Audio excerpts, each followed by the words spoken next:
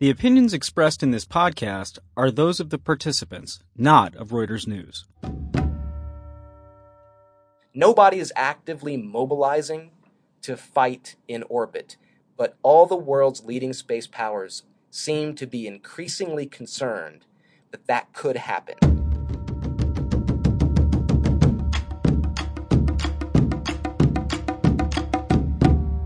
I'm Jason Fields, Reuters opinion editor. And I'm Matthew Galt from War is Boring. And this week, David Axe, who is War is Boring's editor-in-chief, is also here.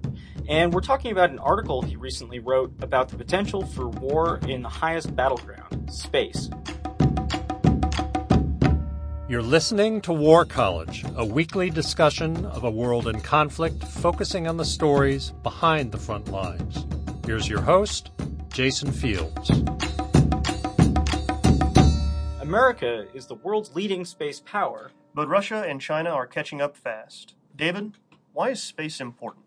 We rely on space for a lot of things that you may not even be conscious of. And the United States, among world powers, relies on space even more than other countries do. You count on space for your television signals, for your GPS on your phone and in your car. Space underpins communications by satellites, underpins air travel and global logistics shipping packages. More things count on space by the day. And the space infrastructure that we count on is increasingly vulnerable to attack. So actually, just to sort of go back to a point we made a couple of weeks ago, we were talking about drones. Most drone telemetry also goes through satellites, right? Right. So the military also depends upon space, and in the same ways that the civilian, economy does, but maybe even more so. So yes, for example, the signals that American airmen send to control drones all over the world, and then the video imagery that those drones send back to analysts back in the United States travels via satellite. American military operations navigate via GPS, which is the same satellite constellation that civilians rely on on their phones and in their cars, but was originally a military program. And even the Air Force's most important bomb, the Joint Direct Attack Munition, is a GPS-guided bomb. Without satellite constellations, the U.S. military could not navigate, it could not communicate, it could not conduct operations all over the world. So the infrastructure of the information age is built on these satellites. Right, there are roughly 1,000 active satellites in orbit, which is, I believe, a higher number than ever before. That number is constantly growing. About 500 of those satellites are American. Most of them commercial satellites, but at least 100 of them military satellites. China and Russia are the world's, basically tied for the world's second space powers, with about 100 satellites apiece. It's a little bit harder in their cases to break down which satellites are military and which are civilian. There's a phenomenon in space called dual use, where a satellite can do a whole bunch of different things. Some civilian functions, some military functions. You can't always parse a satellite into strictly military or civilian categories. GPS is a great example. In a sense, the GPS constellation, which is dozens of satellites, is dual use because while it was originally a military system, today most of its users are civilians, but the military still relies on it for, like I said, navigation and even guiding bombs. So it's hard to tell exactly how many of the 1,000 satellites in orbit are military assets, but it's safe to say hundreds. So we've been lobbing satellites into space since 1957, right? Are some of the military satellites, have they been up there for a long time? Good question, Jason. No, satellites don't tend to last more than a decade if you're lucky. Satellites break down, they run out of fuel, their orbits decay, and if they are low on fuel, they lack the ability to boost back higher up into space to avoid re-entering Earth's atmosphere and burning up. So a satellite has a limited lifespan. It's a good question on your part, because one thing that the world's space powers are working on is the ability to repair satellites in orbit to extend their useful life and even change their mission while they're up there in space. And the spacecraft that do the repair work have a dual-use function.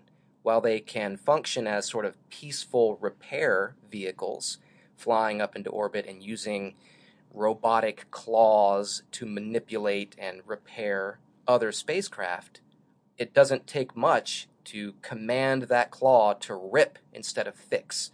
So a repair satellite, or they call them inspection satellites, they can be used to assess the health of a satellite, to repair a satellite, or to destroy a satellite. So any country that's putting an inspection or repair satellite into orbit is potentially also putting a weapon into orbit. So, are there weapons in space, period? Is there any satellite that's just a weapon? Thanks, Matt. That's a good question. No, not really. The United States denies that it has any weapons in space at all, and it can make that claim because every U.S. spacecraft that has a military, an attack function, is also dual use and can do other things.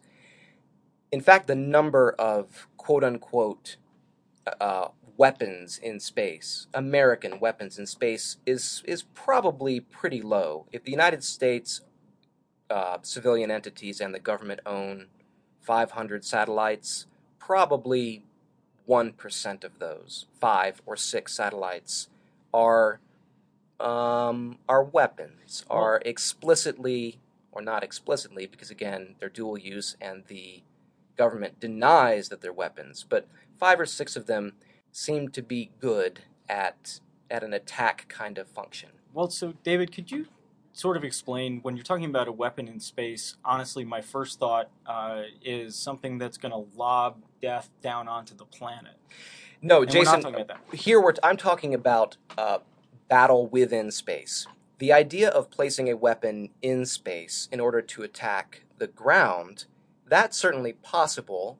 Popular culture has a name for that. Rods from God, for example, where you could place a very heavy but small inert projectile, just a solid lump of metal in orbit, and if you drop it, if you calculate the physics right and drop it, that rod is going to gain such energy returning to Earth that it would be as powerful as a nuclear weapon. But with no fallout. Not necessarily. Right. So you could weaponize space in the sense that you could attack Earth from space. But that is such a provocative move that no country has ever done it. David, why has no one put weapons in space? And why are we talking about this now? Has something changed politically in recent years? In the early space age, there was basically a gentleman's agreement between the United States and Russia that they would not weaponize space. And that agreement seems to have held. Again, this is in the sense of placing weapons into orbit that could attack the ground. It's a very destabilizing move because the systems that we've built to monitor terrestrial strategic weapons, nukes, the radars and the communications, the infrastructure for telling when your enemy is prepared to attack you with nuclear weapons, doesn't work as well when it comes to monitoring space. Monitoring space is tricky, and it requires a lot of telescopes and radars and infrared sensors both in orbit and on ground, and then all of the communications and command and control functions to tie all those systems together and keep an eye on what's going on in space. And there's just a lot of junk in space in addition to the 1,000 active satellites. So that's actually something only the United States does well, and only the United States can do all over the world, across Earth's orbit. So monitoring space weaponry would be tricky, and space weaponry could attack without a lot of warning. So it would sort of shatter the existing balance of power between nuclear states, where all of the world's major nuclear powers keep a very close eye on each other and have expectations for what it takes for a nuclear power to mobilize and attack. You can watch it, you can see it coming, and so that's a sort of safeguard against one country attacking another. Start putting strategic weapons in space to target land, and you disrupt that system. So we haven't done that. The United States hasn't done that. Russia and China have not done that.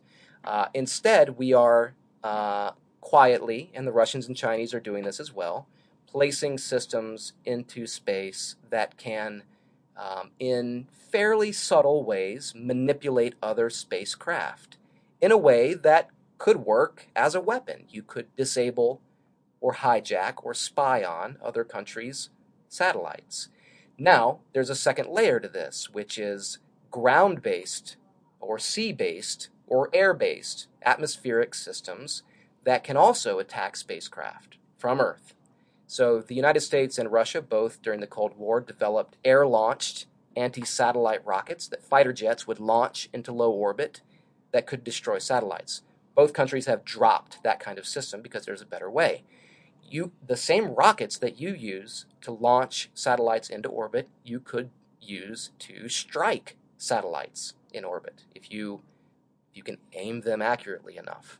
Which, as you're saying, David, is not an easy task. You're saying that these things are not very well tracked, right? So how many can we shoot out of the sky? I mean, is this actually, do we have a real capability for this? Good question, Jason. Thank you. The United States possesses the military means to, from the surface, to wipe out the roughly 50 satellites apiece, and I'm counting commercial and military satellites, that both Russia and China, they have about the same number, that they keep in low orbit. So orbit, we sort of divide orbit up into low orbit, which is just above the atmosphere, and then geosynchronous, which is way up there, hundreds of, many hundreds, actually thousands of miles above Earth. Sweeping low orbit is reaching low orbit with a ground or sea launched or air launched rocket is much easier than reaching a geosynchronous orbit. So the United States has the military means to clean sweep Russia's and China's satellites from low orbit in a matter of minutes, because we have what's called a ballistic missile defense system that's mostly sea-based. So we have these missiles on board destroyers and cruisers, U.S. Navy destroyers and cruisers, that, coupled with high-tech radars, can target satellites in low orbit. We've actually done this. In 2008, the USS Lake Erie, a cruiser, fired a Standard missile, that's with a capital S, that's the name of the missile, into low orbit and struck a defunct U.S. military satellite. The satellite, according to the government, well, we know that it was defunct, it was malfunctioning, that's easy enough to see from the ground, but the U.S. government claimed that satellite was in danger of decaying, its orbit decaying and returning to Earth, and it could spread toxic fuel and potentially hurt somebody. So the government said, you know what, we're going to just wreck this thing and prevent it from, in a single big lump full of gas, returning to Earth and causing problems. But there's a better explanation for why the government wanted to conduct this operation, this test. A year prior, China had done the same thing, launched a rocket from Earth and struck a satellite, one of its own satellites, in orbit, and scattered thousands of pieces of, scattered thousands of pieces of debris across orbit, debris that could even threaten the International Space Station, could strike it, and really irritated a lot of countries that have assets in low orbit. China put all of these countries' spacecraft at risk, and also brazenly entered the world's ranks of attack-capable space powers.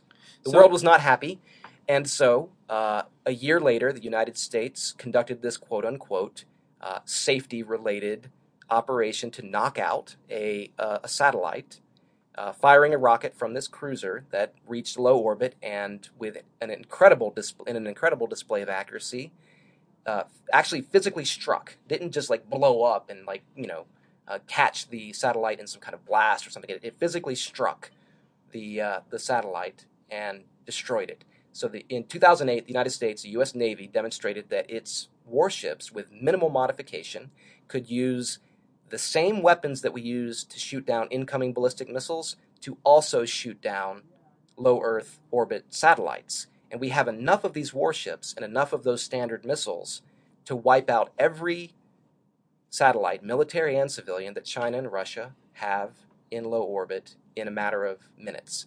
And that is an incredibly powerful and provocative capability. China and Russia now are deploying their own spacecraft with seemingly with attack capabilities into low orbit to at least balance the capabilities that the United States has demonstrated. So let's talk a little bit about the killer satellites, just in terms of what they might look like. In your article, David, you mentioned specifically one that looks quite a bit like the space shuttle, but smaller and without people on it. Right, Jason, you're talking about the X-37B, which is a U.S. Air Force robotic mini shuttle. The X-37B, Boeing makes it. It actually was originally a NASA program. NASA kind of handed it off to the Air Force a few years ago, and the Air Force has built two of them. Pretty much at all times, one of them is up in low orbit. You launch it atop a rocket, much like the space shuttle did, resting atop its own boosters. So you launch it in the nose cone of a rocket, and it deploys into low orbit. It has little wings. It has solar panels. So it has little thrusters, so it can maneuver around low orbit. I mean, many spacecraft can do that, but the X-37B is surprisingly frisky. So it can maneuver around low orbit. It has a payload bay, sort of like a space with a door on it. That the space is probably about as big as the bed of a pickup truck. You can open and close the door. And the doors are basically in the same spot that you saw them on the space shuttle. Yeah, right? on top of the it. back. Yeah, and so we don't know actually what the Air Force puts inside that bay. It rarely says. So for the past 5 years or so, we've always had one of these X-37Bs in orbit, and they can spend a year or more up in space without running out of fuel. When they're out of fuel, they glide, they re-enter Earth's atmosphere, and much like the space shuttle, glide to a landing. This is an extraordinary and weird capability for a government to possess, for anyone to possess, because it begs the question, why do you need this thing? So the X-37B, you can reuse it, but you got to refurbish it every time it lands, because it takes a lot of wear and tear up there in space. And it's not entirely clear why you would want to reuse a spacecraft like that. You maybe save a little bit of money in certain budget lines by reusing the basic frame over and over again. It's still expensive to build, expensive to maintain, expensive to operate, and it seems to be wickedly inefficient. Mm-hmm. So because it carries the bulk of an airplane so that it can land, right. And yet it spends most of its time in Earth orbit where wings don't help. So why do you need to put an airplane into orbit, and why do you need to bring it back to Earth? Right. Now, the question then is, what are we putting? What is the United States Air Force and whatever industrial or government partners the Air Force is working with? What are they putting in the X-37B's cargo bay? The Air Force claims the X-37B is for experiments, so that you can put an experiment, much like we conduct on the International Space Station, where you could send something up into space, tinker with it in orbit, and then send it back down on a capsule. Right. So you could do the same thing with the X-37B. You could stick some kind of small science experiment in the bay, fly it up into orbit, zip around, bring it back, and see what happened. Check it out. Physically check out But the thing is, there are other ways of bringing payloads back to Earth. We've been doing it for 60 years. You just put it in some kind of durable canister and let it fall back to Earth and parachute to the ground. So why do we have this expensive airplane that we send into space to zip around and then come back? Beats me. In theory, you could weaponize the X-37B. You equip it with a laser, a mechanical arm. It's maneuverable. It has a lot of endurance. It can stay in space for a long time. You fly up close to an enemy spacecraft and you poke at it. You damage it in some way. Right. Now, we have other spacecraft that aren't aircraft, that aren't also aircraft, that can do the same thing. The U.S. military possesses around 6 of these, like I said before, inspection or repair satellites that can do that work. And in the past few years, Russia and China have also begun putting their own inspection satellites into low orbit. David, for years, science fiction has told us that space combat is going to look like naval combat. But what you're describing is more shooting missiles from the ground and tiny robots, or not tiny, large satellites poking at each other with mechanical arms. That's kind of what space warfare will look like. Right, so the key to understanding the way that space war could unfold is to appreciate that all those spacecraft we have up there support stuff that we do on Earth. You don't need a bunch of space marines with laser guns to disrupt the delicate infrastructure that we need to support these terrestrial functions. You know, the GPS satellites, for example, you need enough of them to cover the entire planet so that wherever you are in the world, you can sort of triangulate your location.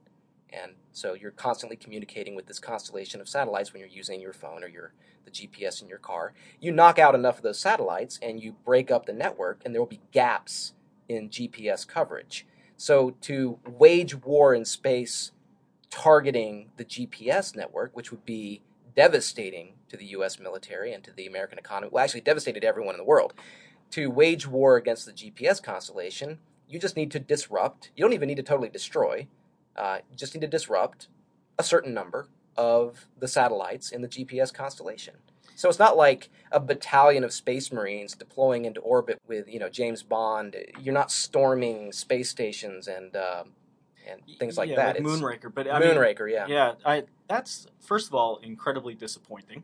Yes, it is disappointing. It really is. And second of all, more seriously, David, what does the U.S. military do to prepare for GPS outages or something like this? I mean, do they have contingency plans? Good question, Jason. Thank you. You build resilience in space. So for a constellation of satellites that relies on sort of like numbers and coverage, you add numbers to it so that you've got some redundancy there, and you can maneuver satellites around to fill in blanks. Satellites are expensive, so that's a costly undertaking, but it's a fairly easy solution to building resilience to your space systems. It's simply add more satellites. You can actually design satellites to be better protected. I wouldn't say armored exactly, but tougher built satellites would survive better during some kind of space war than a lightly built. Today we build satellites very light because the great expense in launching a satellite is its weight. So you want the satellite to be as stripped down as possible. So you don't build them heavy and like armored, right? You could bulk up satellites to make them tougher. Satellites that can maneuver faster with their little thrusters could dodge enemy attack. In theory, you could even equip satellites with lasers of their own to defend themselves, but then that then is a weapon that you've placed into space, and you kind of have to explain that to the rest of the world. You start fudging the definition of dual use when you start launching all of your satellites with like laser cannons bristling off of it. So there's ways you can build resilience. The major way that the United States is trying to build defenses in space is by being able to more quickly launch more satellites that cost less. Mm-hmm. So it is not uncommon for a military satellite, an American military satellite today, to cost $1 billion or more, including the satellite and the rocket to launch it and the cost of launching it. And that says nothing about the people you're paying and the infrastructure you're building to operate and monitor that satellite for the duration of its 10, 15-year life. These things are incredibly expensive. They're big, they're complex. We pour a lot of resources into one spacecraft. There's another philosophy. Build it simple, give it one use, one purpose, one mission. Build it small, build it almost disposable, maybe a short lifespan. If you build it cheap enough and it's kind of disposable, when it fails or falls back to Earth, just stick another one up there. right? So you break the thinking that every spacecraft is a Lamborghini. Instead, you start building a bunch of Kias.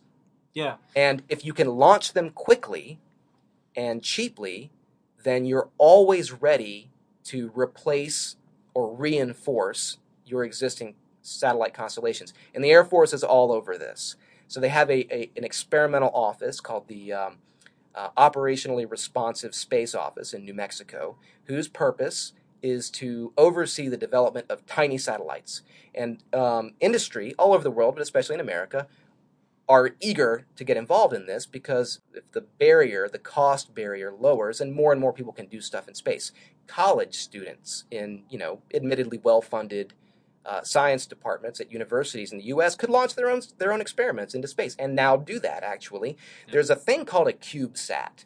So this is a big trend in the U.S. space industry. You build a very simple cube-shaped space frame. It's just looks like a big Tinker toy. Right. Box shape, like a skeleton. It's like the size, not even the size of a microwave oven, smaller than that. And it's a simple, cheap frame. You pack into that thing all of the basic systems. You keep them as simple as possible that you need to function as a satellite. Say, like a high-resolution digital camera, just like the kind you have in your iPhone, and some radio equipment to communicate with the ground, a power supply. Pack it in that cube, stick it in a cheap rocket, and maybe stick it in there with 25 other CubeSats, launch them all at the same time, and you suddenly, for the cost of maybe $1 million or $2 million, you've put 25 satellites into orbit. And so we're doing more and more of that. Mm-hmm. And the military is looking at taking that idea of smaller, cheaper, faster, and really baking it into the way that it conducts space operations. So DARPA, the Defense Advanced Research Projects Agency, which is the Pentagon's fringe science agency. And actually is originally a creator of the internet, right? The ARPANET. One thing they're working on right now is a space plane, not like the X-37B, which actually goes up into orbit, but an aircraft that flies very, very high. So, 100,000, 200,000, 300,000 feet in the air. Okay. That's still suborbital, though, that's right? Still in the atmosphere, but it's very close to the edge. Okay. And if you put a small rocket on top of that space plane, and then you put your satellite on top of that small rocket, you can fly the space plane up to 300,000 feet. You can launch the rocket from the space plane with the satellite on top, and it only has to travel a short distance. It only needs so much energy to get into low orbit.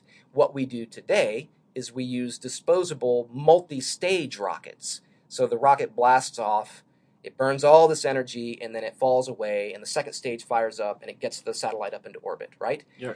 The idea is, let's replace that disposable first stage with a reusable airplane. The idea of disposable versus reusable, one of them is not always cheaper than the other. It depends on how you calculate it and how you use it. But yeah. DARPA and the military think that if they have a reusable first stage, aka an airplane that can fly very, very high, that they can save money and launch more rockets more quickly than if they use a traditional vertical multi-stage rocket. Right. So here's the idea. You build this thing, and the DARPA has already has already given out the first contracts. Boeing got one, for example, to develop this thing. Should fly in about 5 years or so. So you have a fleet of these space planes, near space planes. You pile a rocket on top, you take off real quick, fly up to near low orbit, blast off your rocket, launch your satellite, return to the runway. The next day, you do it again.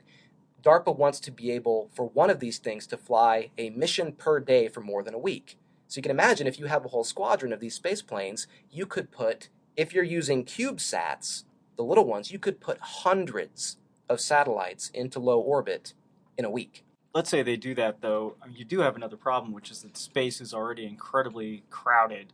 Yeah. And there's debris. Well, I mean, that's what they always say. I mean, David's shaking his head at me. But, I mean, you do actually read that that's a problem. Right.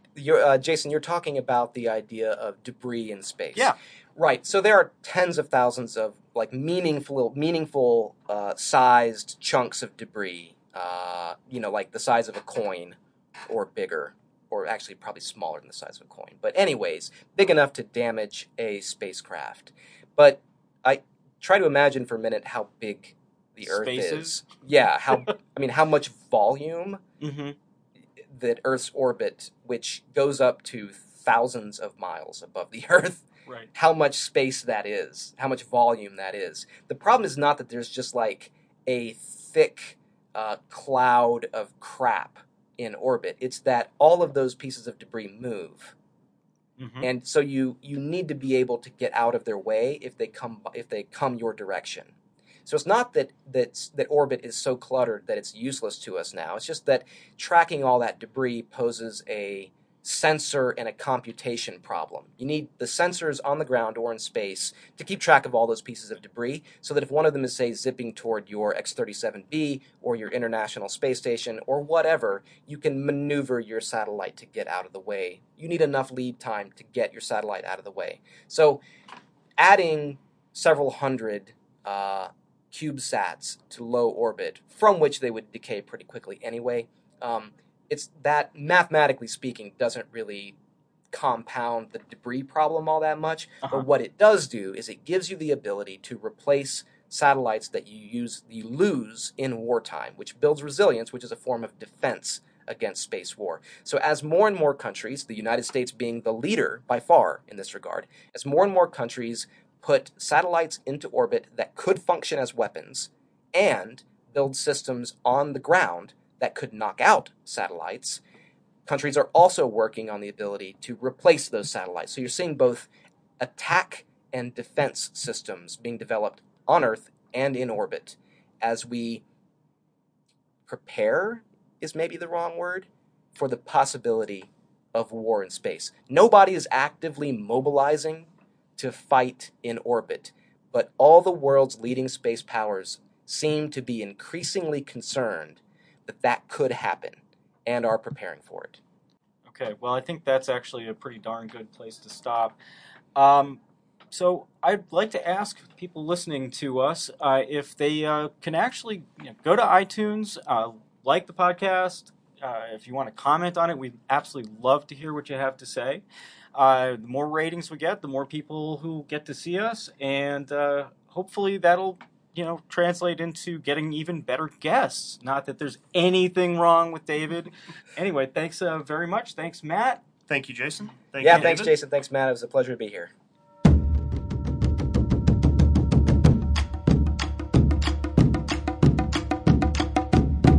Next time on War College. If Iran's conventional forces were to, say, hypothetically, in theory, move into Iraq, they would find themselves fighting an enemy that fights a very different kind of style of war than they're accustomed to.